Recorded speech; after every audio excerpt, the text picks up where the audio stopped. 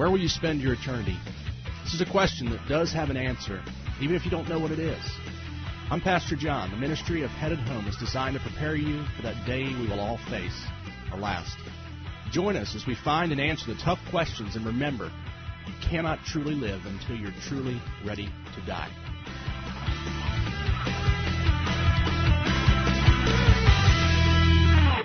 Awesome songs point to Christ, Christ child. Hey, there is no other hope in anything other than the finished work of salvation in Jesus Christ. That's why Christmas means so much to me, and I hope does to you. Without Christmas and ultimately without Easter, we have absolutely nothing. So I'm so thankful tonight as we sing those hymns, the reality of the truth that those hymns represent, the truth that is unchanging, the truth that stands the test of time and day, that will guide us and guard us as we enter eternity and stand before the mercy seat as followers of Christ, not the great white throne of judgments for those who reject the gift of salvation. So that's why tonight I pray you're passionate about sharing the good news, because there are droves of people. Over 76% of people in Bedford County on any given Sundays are not in worship. So that tells you that less than 25% of people in Bedford County are followers of Christ. If that's not staggering or alarming, I don't know what to tell you, because you go up to the northern cities, the percentage is much higher, not of attenders, of the lack thereof. So we got a lot of work to do. And I'm thankful, though, that God's commissioned us. He's commanded us. The Great Commission actually means great commandment. He's commanded us to go ye therefore and make disciples. And the obedience part, not the great omission, it's the Great Commission, teaching them everything I have commanded you. And that right there, brothers and sisters, is hope. And that is love. If you don't love the person that lives next door to you, or the person that you stand in front of enough to tell them about Jesus, then I don't know what to have. I don't know what to tell you. The love of most, Scripture says, in the end times will grow cold, and that is either an issue, or maybe it's an issue that you've not had a genuine encounter with the Father yourself. I pray that's not the case. I pray if tonight you haven't been an ambassador for the kingdom, you've not been the hands and feet of Jesus, it's because you've been disobedient. But tonight we have the ability to turn that around. We're still living, we're still breathing, and we have people tonight that are still living and breathing that are in our sphere of influence, and we need to reflect God's glory and share what God has done in our life. I don't think there's a person in here that, if you're honest with yourself and step back and did a reflective, introspective look, could not say, God has been good to me. God has been faithful to me. So I hope that you relish in those. I continually reflect, especially when I'm driving, thinking about the things that God's done and the blessings, even in driving a car and it has heat in it, and getting in the car in the morning when you let it warm up and it's warm. I praise God for that, because we are so spoiled. You know, when your water goes out, you might be thankful for it for a week or two, but do what I do. I literally, every time I get up in the morning and turn the faucet, I thank God for the water. I thank God for the heated water. First for the water, then the heated water. And each one of those things I walk through the house and do in the morning, I just thank God for it, because I realize that they're gifts from Him. The Bible says every good and perfect gift comes from above, from the Father of lights, from the Lord of love, that does not change like shifting shadows. So that, to me, tells me that every good thing in my life right now is a direct result of the blessing of God. And God forbid that I take that for granted, and God have to once again, like He did many years ago, take everything from me so that I would learn to have the life and the heart of thanksgiving and realizing what a gift everything was. So I encourage you in that tonight. Turn your Bibles, if you have them, to Exodus chapter 12. Exodus chapter 12. We're going through our typology still. We're going to be doing that for a good bit of 2024. Tonight, we are going to look at a story we all know about. It's the Israelites when they're on the end part of the captivity. God has already commissioned Moses. God has already raised Moses up. And we're at the place where all of the miracles have been done, the frogs and the flies and the gnats, the darkness and the blood. And God had done all these different things to try to get Pharaoh to let the people go. And as a matter of fact, it gets to the point where God then begins to harden Pharaoh's heart. It's an interesting dynamic in that if you ever read it, you realize in the first few Pharaoh hardens his heart, but then actually you'll notice in the narrative, it says from about halfway on or less, it says then God hardened his heart. Interesting wording, interesting story, but tonight we're going to look, the title of the message is The Passover Lamb. And what we're going to do tonight is see the typology between Christ and the blood on the doorposts. The Passover, what passed over? The death angel. What would we deal with if you and I stand at the great white throne of judgment? The death angel. We are going to be eternally dead, separated from God for all eternity. What is that? Is that God sitting back going, man, I just want to throw everybody in there I can? No. God merely gives mankind his desire to be separated from him.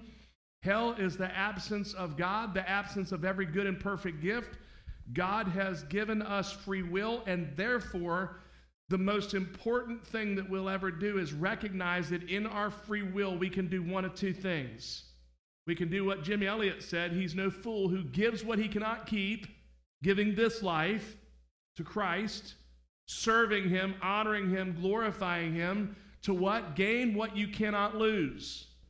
What do disciples of Christ that are obedient want to do? They want a fellowship with who? Other believers. They love the fellowship of believers. What do wolves in sheep's clothing do? They're continually critical of the body of Christ, critical of all the things of the Lord, never engaging in the work of the Lord and the work of the Father, always critical of those, always looking to see what's wrong with any and everything. What do obedient followers of Christ do? They're engaged in the work. They're serving, they're recognizing that the extension of the gift of salvation and the blessings of God, that God has called us to be Timothy, Barnabas's, and all of these different things. We're the hands and feet of Christ. We're to be actively engaged. So obedient believers are doing what? The work of the Father. They are the hands and feet. They're Matthew chapter 25. Whatever you did, what? To the least of these you did unto me. He turns to goats. What was the issue with the goats? Oh, there was all of those needs that need to be met, but guess what? Oh, I'm sorry, Lord. When were you hungry? When were you thirsty? When were you naked? When were you sick? When were you in prison? Goats never see the need in the first place because they're so self-focused on themselves that they fail to see the need.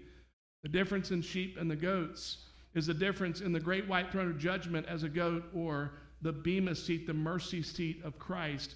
We're going to see tonight how the death angel passed over the same picture of the bema seat, the propitiation, the payment, the atonement was made, and therefore the death angel passed over those who had been, the blood had been placed on the doorpost. We're going to see the typology, though, and how that's a picture of Christ. Beautiful picture of Christ. We're going to continue to do that. I think it's important. I hope it's growing you. I've heard a lot of really encouraging feedback in it. We're going to look at verses 21 through 23 tonight of chapter 12. But what I hope tonight challenges you to do, again, dig deeper. We cannot in any way exhaustively cover this story. Get in the stories and dig at the richness of God's word, the rich blessing, the treasure of God's word. Hide it in your heart that you might not sin against God. Amen? Don't just hear what you hear and then just go on about your business. Be the Bereans, church. What the Bereans do, they would leave, they would go home and they would search the scriptures to make sure that what they heard was accurate and true, but they would also dig in the word. They had a passion for the word. They had a passion for God's word, and I hope that you have that. I'll have the new Read Through the Bible cards.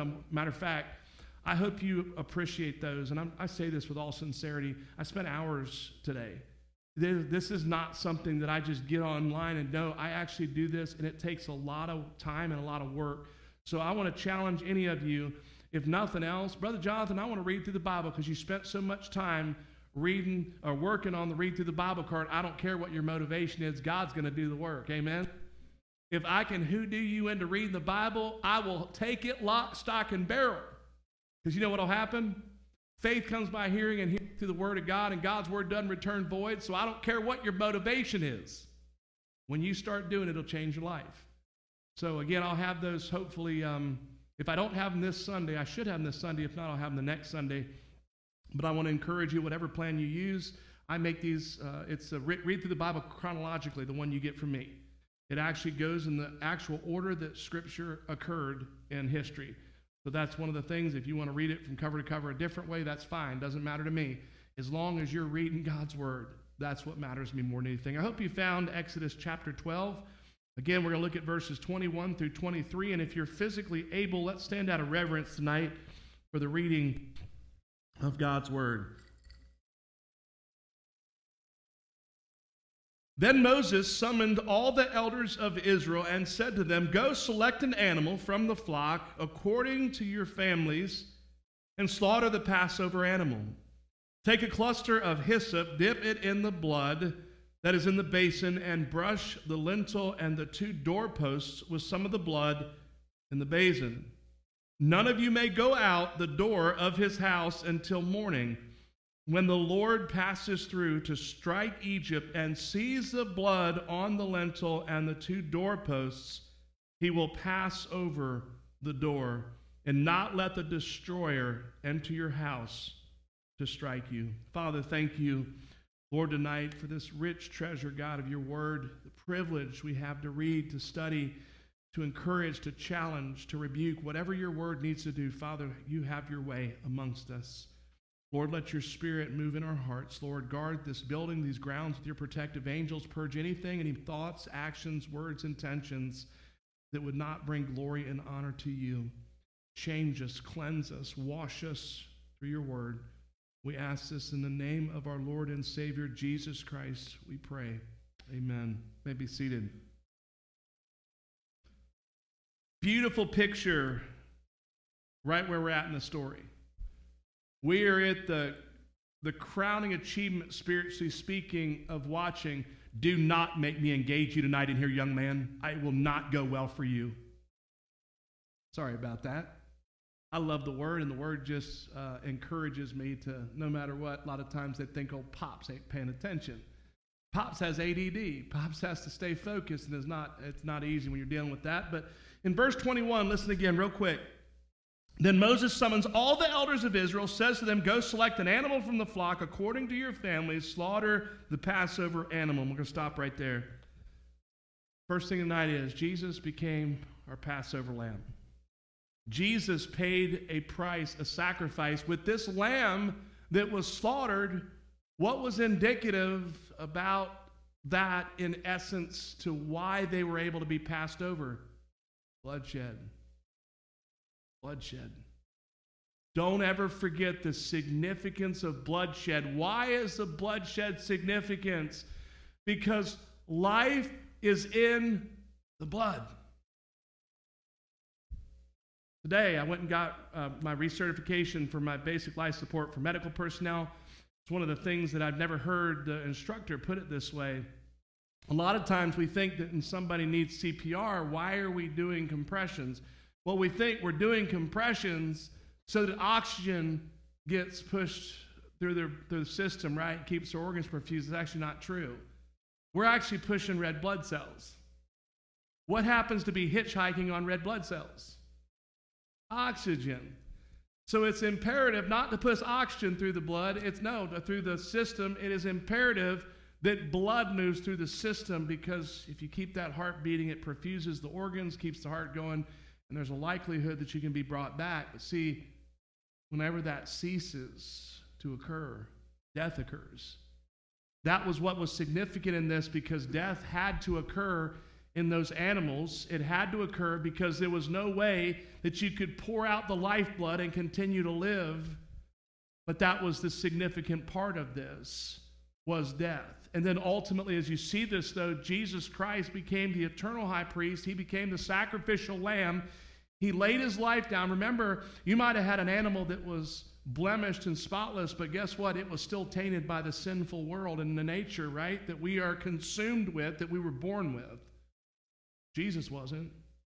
Jesus wasn't, because he was conceived by the Holy Spirit. You've heard me say that. That's a vitally important part of that.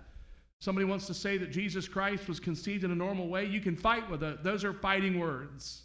Those are truths that are undeniable, that Jesus is the virgin-born child of God, conceived by the Holy Spirit beyond a shadow of a doubt. The importance of that is He did not have a sin nature, and that's the only way that Jesus Christ was able to have a sinless nature, because he lacked the Father's DNA. And friends, that is where each and every one of us obtained our sin nature. In Adam, all were made sinners. In Christ, we're all made righteous. Isn't that interesting? We are seeing right now, though, a foreshadowing. We're seeing a picture of what Jesus would do. What did Jesus do? You think about the heart, you think about the doorway of our lives. Christ puts the blood of Christ on the doorposts of our hearts. He cleanses our hearts. What does he do? It allows the wrath of God, us to be shielded from the wrath of God. Why? Because the payment had been made. The same way the death angel was able to pass over the Israelites' houses, because the payment had been made. Now, it wasn't a permanent payment, was it? It wasn't a permanent atonement all throughout the Old Testament. These are temporarily, we call it temporarily satisfying God's wrath. But it also points to what was going to come. It's so neat, I think. It's fascinating to me. Has anybody studied much about this? If nothing else, just looked at it in these typologies, these pictures of Christ, and the more you see, the more you're going to go, wow, I've never even seen that if you've not done much. I studied a lot of this in seminary, and to me, the more we looked at it, the more we studied it, the more I was blown away. God is literally, from the time of the Garden of Eden, saying, hey, he's coming. He's on the way.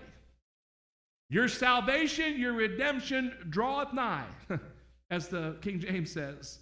And yet today, that same thing is being shouted from Scripture in end-time eschatology. I don't care if you think it's going to happen in a year or two. I don't care. It doesn't matter. I don't care if it's 1,000 years. A day is 1,000 years, and 1,000 years is a day. I'm not worried about when Christ is coming back. He's coming back. It might be tomorrow, so I'm going to live like he's coming back tomorrow. And if he doesn't, then it's not going to be a surprise to me if he does come back. So let's live in the fields, white unto harvest, laboring for the kingdom, doing what we're supposed to be doing. Guess what? The blood's on the doorpost. You've got the most important thing taken care of. Get busy doing what? Manifesting the professed statement you have in your heart by the walk that you have and the life that you live. That'll testify to who you are. And you know what you won't have to do? You won't have to go running around looking for God to pat you on the back or trying to manufacture things that the world gets out there and gives you the attaboys that you're desiring from the world. Don't worry about that stuff. God will encourage you in the world. He does me on a daily basis just about. God encourages me day in and day out. Don't worry about trying to do things with the wrong motives so people say, man, you really got it going on. Look at you. That does nothing. All that does is blow your head up and give you a sense of self-inflated importance, and that does zero for the kingdom. And every time you take those pats on the back and say, well, I'm just doing my best, what are you doing? You're taking what is rightfully his. The Bible says, don't let your left hand know what your right's doing. So what does that mean? Do your good works, not so that the world sees and the world knows and the world does. You do it so that God sees. God will honor. God will bless you beyond a shadow, exponentially with multipliers. Focus on the main thing being the main thing. What is that? We have been designed and created to glorify God and do his good pleasure, his will. That's what our lives are supposed to be. Now, that doesn't sound real expansive and extensive, does it? To me, it does. I'm a doulos, a slave to Christ. I don't know about you, but that's an exciting commission if you ask me. But you know what, even more so is, like I've told you, I'm so thankful that God established the boundaries, and I don't have any question tonight what sacrifice happened. It's done. I don't have to worry tonight the confines of God's blessing being on my life and not knowing where I should go, what I should do, and how I should behave. He has given us everything we need to know in establishing every single thing that we need to learn, every boundary, every gate, every mountain, and every cave. Spiritually speaking, God has given us complete insight. We can't say we don't know what to do. If we're saying we don't know what to do tonight, I promise you, you're not in God's word. Because God's word unequivocally, according to Proverbs chapter 3, 5, and 6, he says, trust in him with what? All of your heart. Lean not unto your own understanding. In all your ways acknowledge him, and he will, W-I-L-L, direct your paths. Or some versions say, make your paths straight. Now, if God hadn't directed your paths, I would just assure you it's not a God problem. I assure you, beyond a shadow of a doubt, that's another one I'll fight with you on. Either you hadn't waited on the Lord, or there may be something hindering God's ability to make your path straight, not just do this, step back, punt again. Meaning, step back, reassess, do an introverted look at the self, introspective, what's going on inside, what God could be hindering. Maybe it's not a no, but maybe it's a not now. Maybe God is waiting on you. Those that wait on the Lord, we know what Isaiah says, don't we? Walk, not grow weary. Run and not grow faint. We know what God's word says, so we have to wait on the Lord. The problem is we got a waiting problem.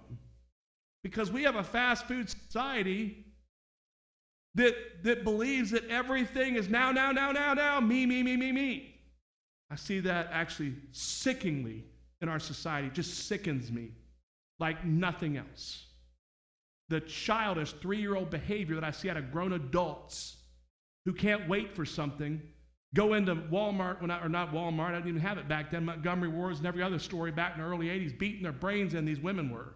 I remember looking at the videos as a child, and I was absolutely stunned. Because there wasn't enough Cabbage Patch dolls for these mothers, and they're beating each other. People got killed. I remember as a child saying, we're in trouble. And I didn't even have a clue what I was saying, but I said, this is not good. What does that all have to do with? Me, I. It has to do with driving in the left lane. By the way, if you're a left lane driver, you are breaking the law. Get me on a soapbox, I'll start on you. If you ride down the road in the left lane and you stay in the left lane, you are breaking Tennessee state law. And I hope they get you.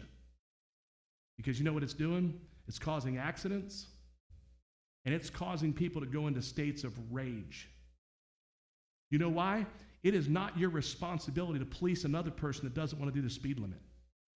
Because I know what people do. I'm going the speed limit. I don't know what their problem is. Get over. What does it say?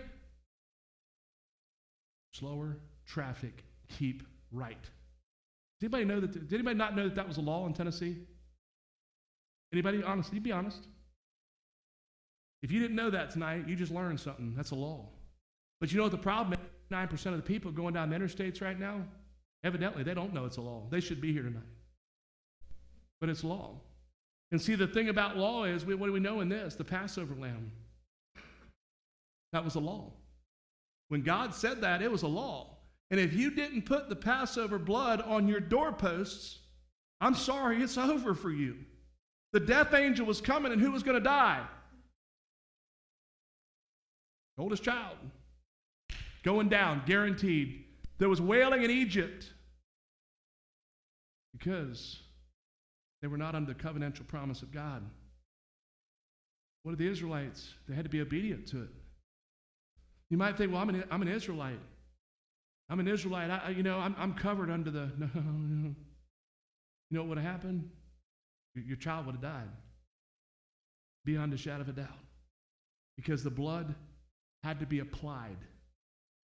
And I want to tell you tonight, I can't tell you the number of people that sit in churches week in and week out that the blood hadn't been applied.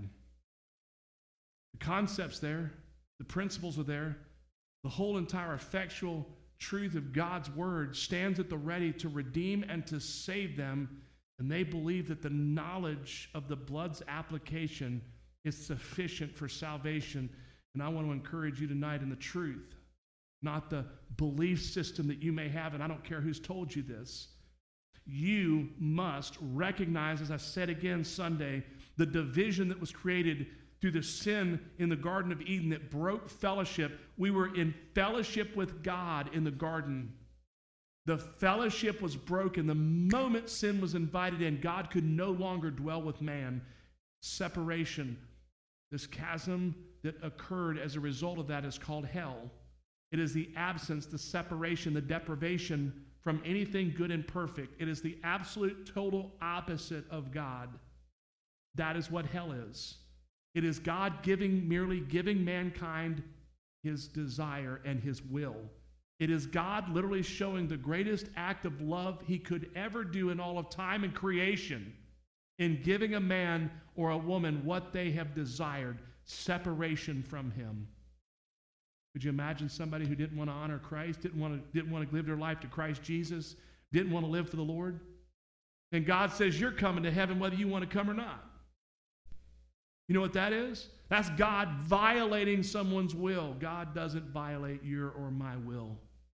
That is why one day in hell, the reminder and the understanding of the weight of their personal responsibility, I hear people mock God, mock Jesus, make explicit jokes about God, righteousness, truth, and everything, laugh at us, do everything. Can you imagine the instantaneous moment your heart stops?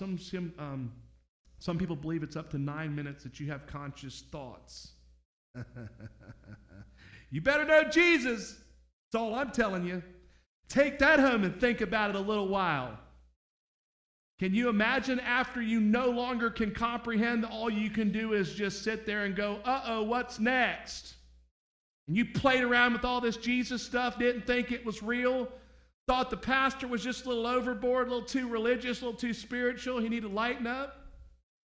No, it's not the time. This is a time when, yea, though I walk through the valley of the shadow of death, I will fear no evil. What? For thou art with me. I can't imagine going through that process without the power, the work of God, the salvation of God, but most importantly, the peace of God. See, that's what you had when the doorposts had the blood on it. That's the beauty tonight of walking with Christ, is perfect love casts out all fear. See, that's the promise of God we have tonight. That's the truth of God's word. And see, the second thing in verse 22, listen. Take a cluster of hyssop, dip it in the blood as the basin, brush the lintel and the 2 doorposts with some of the blood of the basin. None of you may go out of the door of his house until morning. So God gives this prescription. God tells them what to use, tells them how to do it. What did I just say a second ago? You can believe, you can think, you can do what you want to do. You can go outside and grab a cedar instead of a hyssop, and you can just throw it on the front of the house, right? You can try to enter the sheep pen through another door. You can try to jump over the wall. The Father knows. The Father knows if you're playing games with yourself and your true transformation as a follower of Christ. Do you know that you can convince yourself you're a Christian and go to hell still? You know this? I hope you know this, because I did it. And thank God that I didn't end up dead, because I would have been dead, lost, and without hope. Who in the world wants to believe that you, your wife, your husband, mother, father, grandmother, grandfather, son, daughter is going to go to hell? Nobody wants to believe it. I've seen parents that had children that were the biggest reprobates that ever had 2 legs stuck on them. Oh, I'm so glad they're in a better place. I remember sitting at the back ready to puke, absolutely ready to vomit, because in my mind I went, what in the world is this person doing? Giving all these children in this place this false hope that they can live like that person, act like that person, not care in the world for anything spiritual, and then we can just will them into heaven. Church, I'm a realist. I'm sorry if I hurt your feelings. Well, maybe you need to go somewhere else. I don't want to play games here, church. I don't have time to play games, and the gospel doesn't play games. It is truth. And what the beauty of truth is that it calls us to a transforming work of God and a transformed life. If you don't like that, I ask you, why are you here? have time for games. They didn't have time for games. There was a time frame. There was a 0 hour. What is that? It's like a clock winding down. God told them, tonight, the death angel's coming. And I want to tell you tonight, church, not one of us in this building knows if the death angel visits tonight. Meaning, the Bible says our days have been ordained before the foundations of the world. One night, one day, we will die. Meaning the death angel's coming. We are going to breathe his breath. My question to you is, what's going to happen? Is the blood posts, or do you love the principle and the concept of it? But the hyssop's never been dipped in the bowl. And the anointing, power of the blood of Jesus Christ has never been applied to your life, your heart. Somebody has to pay, church. It's not my word. It's not my thoughts. It's truth. That's why I tell you, get in God's word. You have no thirst to be in the body of believers. You have no thirst to be in the fellowship. You have no thirst to genuinely dwell in the presence of God. I assure you, you need to search deep because something's wrong. You've got no desire to get in the presence of God. I challenge you to step back, do what Paul says, examine yourselves. Because I know one thing, I desire to be in my King, my Lord, my God's presence. I am delighted in it. I delight in being in his presence. The very thought delights me. Good, bad, or indifferent. Sometimes it's harder to get in his presence than others. Doesn't make you any less spiritual at those times. Matter of fact, it shows you the Job, in a sense, mentality when things are not going well, but you, though you slay me, God, yet I will trust you. You get in God's presence sometimes, maybe angry. Nothing wrong with that. I encourage you to get in his presence, stay in his presence, dwell in his presence, because long after everyone else has failed you, he never will. When you bury your wife, when you bury your husband, apart from you having what I've seen happen where a husband and wife die in a wreck together. I knew one in Charlotte, North Carolina. The wife died on a Monday. The husband was dead by Tuesday afternoon, didn't even take his own life. They'd been together 65 or 70 years, and both of them died within 24 hours. It's a powerful thing. But apart from that, one of them's going home earlier than the other. What happens when everything you put your stock in, you loved your spouse more than you love the Lord? What's going to happen? Everything's going to come a tumbling down. It's like building your house on the sand. The foolish man built his house upon the sand. The foolish man built his house on the sand. Man built his house upon the sand. The rains came tumbling down. Rains came down, floods came up. Rains came down, floods came up. Rains came down, floods came up, and the house on the sand went crash.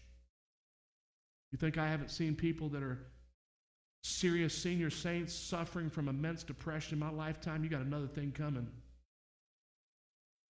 You know what I've also seen? I've also seen senior saints that put their hope in nothing else than Jesus' blood and righteousness. You know what I've watched? Joy unspeakable. Had a dear friend of mine in another state. Husband died not 120 days ago, just got married this past 2 weeks ago. Praise God. The husband of the person she married, his wife passed away just a couple years ago. So somebody said, oh, it's too soon. You be quiet. Don't get me started. I will tear you up. Don't you tell somebody when the right time is for them. They've both been what the scripture says, released from their covenant. Leave them alone. It's none of your business in the first place. They're doing the right thing. They want to get married. They're senior saints, and both of them are literally just about to cross the finish line. Let them live their life in peace. Leave them alone. Don't let your judgmental attitude cause somebody else to not live at peace. Shame on you. And I mean that. And I say that with all sincerity. You are not the police of someone else who's been freed from the covenant of marriage through a death to tell them when it's right for them to have a relationship. I think it's awesome when people love each other, and beautiful when followers of Christ love each other. What a blessing in having relationships. God's given us this privilege to have. Amen? See, we try to tell God how things should be. We try to tell God, we're going to tell each other what the timing should be on things. Get out of it. Go home. This is number 2, the blood of Jesus Christ must be on the doorpost of our hearts to be saved. That's truth tonight. You can choose to marry if something happens to your spouse. You can choose not to. You can choose a timing, but you can't choose this. And you don't choose this timing. Timing for that is now. Because there's no second chances. The Israelites found that out. And if anybody didn't heed that wisdom, guess what happened? The death angel visited their house and took the oldest child. Guess what? Just because you don't believe it doesn't change the truth of it. You have no desire to fellowship. You have no desire to be a part of the ministries and missions of the Church Universal. We're just part of the Church Universal. You don't have any desire to be engaged and involved. I would challenge you to check your heart. Because if you really believe that you can live a life of self-focus, disobedience, you better read Matthew chapter 25 is all I tell you. Scripture says, many will come on that day, and that's not Matthew 25, but Matthew close to 7. Many will come on that day, did we not cast out demons and heal the sick and raise the dead? He will tell them plainly, depart from me, I never knew you. So don't think for a moment just because you have knowledge that the blood's on the doorpost. And then third, verse 23, and we'll be finishing up. Then when the Lord passes through to strike Egypt and sees blood on the lintel and on the 2 doorposts, he will pass over the door, not let the destroyer enter your house to strike you. Third and final thing tonight, if Christ's blood does not cover us, the great white throne of judgment awaits. I want to tell you something. Back when I had meningitis, I got sick. This happened in 2007, I think it was. August 29th, if I remember correctly, 2007. I've never been so sick in my life. I remember the misery. I physically was in such misery. I wanted to die. I wanted to die so bad. It was awful.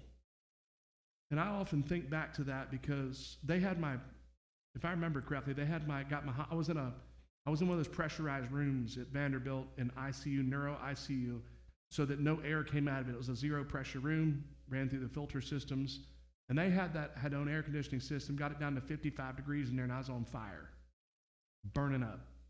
Everybody else was freezing cold. But I remember everything in me, including my brain, was being attacked. And when your brain's being attacked, there's just no words for it. Seriously high fever, it was just terrible.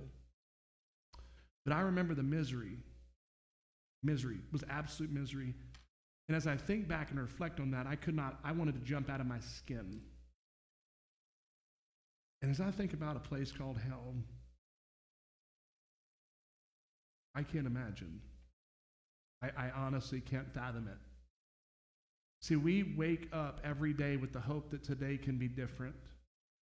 If you've had a tough time, let's just say you had a year like we've had this past year, we have the hope that in time, God will heal hearts. We have the hope that I don't most likely have to worry about that phone call again, maybe, but the likelihood of it decreases. But I want you to understand something. Hell doesn't have day or night. Hell has no offer of hope, ever. It is the same horrifying reality 24 hours a day, 7 days a week in a place where there's no more time. You don't wake up and you don't go to sleep. You're in a body that doesn't need sleep anymore. You're in a body that doesn't need water to survive anymore. You don't need oxygen to survive anymore. You don't have to get rid of CO2. You don't do anything because your body won't die.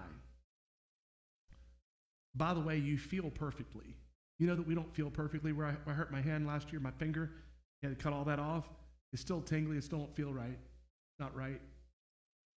In hell, Everything feels, we don't even feel perfectly right now. We don't use but a little bit of our brain, right? So we can't even comprehend a lot of things that are going on in our body and feelings and things because our brains, we use so little of it. You know, we use all of it in hell. We feel perfectly. We smell perfectly. We breathe perfectly. We're in a body that cannot and will not die, in a place that's inhospitable to life, because remember, apart from God is the absence of everything good and perfect. You don't understand what you just did. You just breathed in one of God's perfect gifts. Anybody ever been sick where you couldn't stop vomiting? You ever thought, I'm going to choke to death because I can't breathe? Imagine having, let's just say, COPD, the feeling of that because you can't breathe. You're in a place where there's no ability to breathe, in an uncontrolled state of vomiting, but also in an uncontrolled state of gasping for air because there's no air to be had. But the bad part is your body can't die. Let me just tell you, I don't think they make enough medicine if I had to endure 5 minutes of that in this life.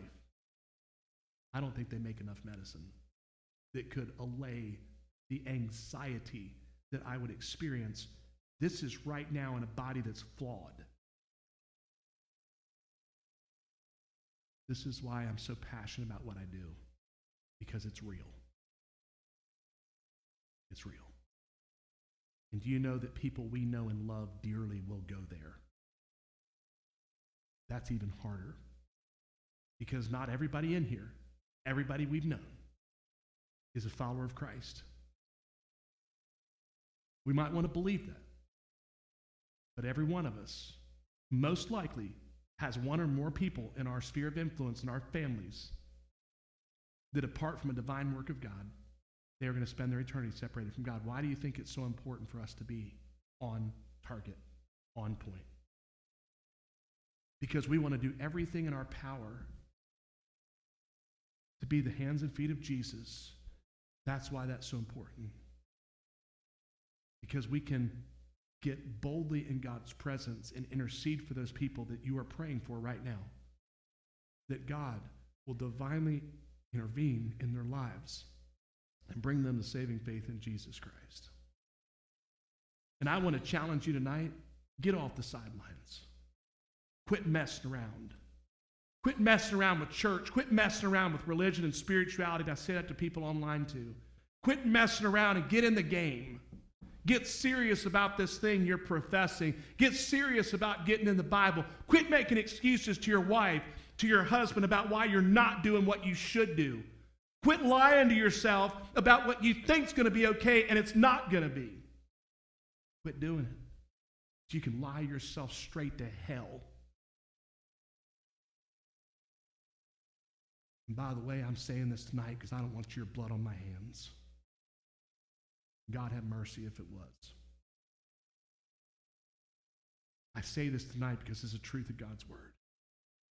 Without the blood on the doorpost, the picture of Christ we're seeing tonight, not one single person in this room will stand before the bema seat, because it must be applied. The blood of Christ Jesus. Where we understood we're a sinner in need of a Savior, separated from God. God, through the Spirit's power, Scripture says no one comes to the Father unless the Holy Spirit enables him. We have to see ourselves for what we are. Sinners in need of a Savior. How can anyone pray to receive Christ, to be saved, when you don't even recognize you're lost? That's that imperative nature of recognizing when you came to faith in Jesus Christ, you recognized you were separated from God. Therefore, the prayer of salvation was the understanding of your need to be reconciled to God. And that only happened through Jesus Christ. Not because someone said, you're going to go to hell if you die. Why would you pray? What's your whole entire premise? If you're just praying so you don't go to hell, wait a second. That's a really bad motivation, amen? How about the fact of understanding that we are separated from God and your number one desire is to be reconciled to the God that created you? The byproduct is that we don't spend our eternity in a place we know as hell. That is just the icing on the cake, not the main motivator. My motivator, September 29th of 2004, was what? To be reconciled with God, to have fellowship with the one that created me, to be made whole. I wanted to live. And tonight, I ask you, are you dying to live, or are you living to die? Are you a follower of Jesus Christ whose blood has been applied to the doorposts? The blood of Jesus Christ, substitutionary atonement. Have you been reconciled to God, restored in fellowship with God? I ask you to ask yourself that in the heart of hearts, and I'm going to challenge in this last little bit. If not, I hope God doesn't let you sleep tonight if you don't recognize that. I hope God lets you lay in bed and you toss and turn and you cannot sleep. I hope you have no sleep until you break spiritually and God gives you the understanding of your desperate need to be reconciled, restored, to come to saving faith in Jesus Christ. I say that because I love you. And I say that to the people watching online tonight. You reach out to me or reach out to a pastor if you get to that point, and let them share the greatest love story in the history of all mankind and the beauty of understanding that beautiful position that God brings us to at that moment, that we can then confess with our mouth, believe with our heart, place our faith and trust in Jesus Christ, and be restored in fellowship through salvation. My prayer for that is for all of you. Let's pray. Father, thank you, God, for the beauty of your word, God, the picture, the typology, Lord, of the Passover, Father, and the beauty of the blood on the doorposts and how that is such a beautiful picture of Jesus and what he did ultimately for us on the cross. God, thank you. God, thank you for your word. Thank you for all that you are imparting to us, all that you're teaching us. God, let us ever be mindful, Lord, of the treasure we have and we hold. Lord, I pray during this invitation tonight, if there's ones that are not doing what they should or doing what they should not, that tonight will be the drawing of that line in the sand, Father, and they will go from that place of disobedience to the place of obedience, and it happens through repentance. Lord, if there's someone here or watching online that doesn't know you as Lord and Savior, they've convinced themselves, and then tonight the cover has been taken off the fact that they're not a true follower. I pray tonight would be the night that they recognize that, and tonight experience the freedom of coming to saving faith in Jesus Christ and that gift of salvation. Father, thank you, Lord, for the love that you have for us. God, all you're doing. Father, thank you for these ones as we boldly are praying for them, going into your presence. God, we know that your Spirit can transform, can convict, and bring those to salvation. And Lord, we trust that that is what you will do. We know that is the number one thing with you, Father. You care about people, Lord. You care about salvation. Your desire is that none should perish, Lord. And we claim that tonight. Father, we just praise you. We thank you. We love you. And we ask all this in the mighty name of our Lord and our Savior, Jesus Christ, we pray. Amen. Thank you for listening to Headed Home with Pastor John. If you'd like to know more about a personal relationship with Jesus Christ, please visit our website at longviewbaptistchurch.org and click our contact link. Thank you for joining us.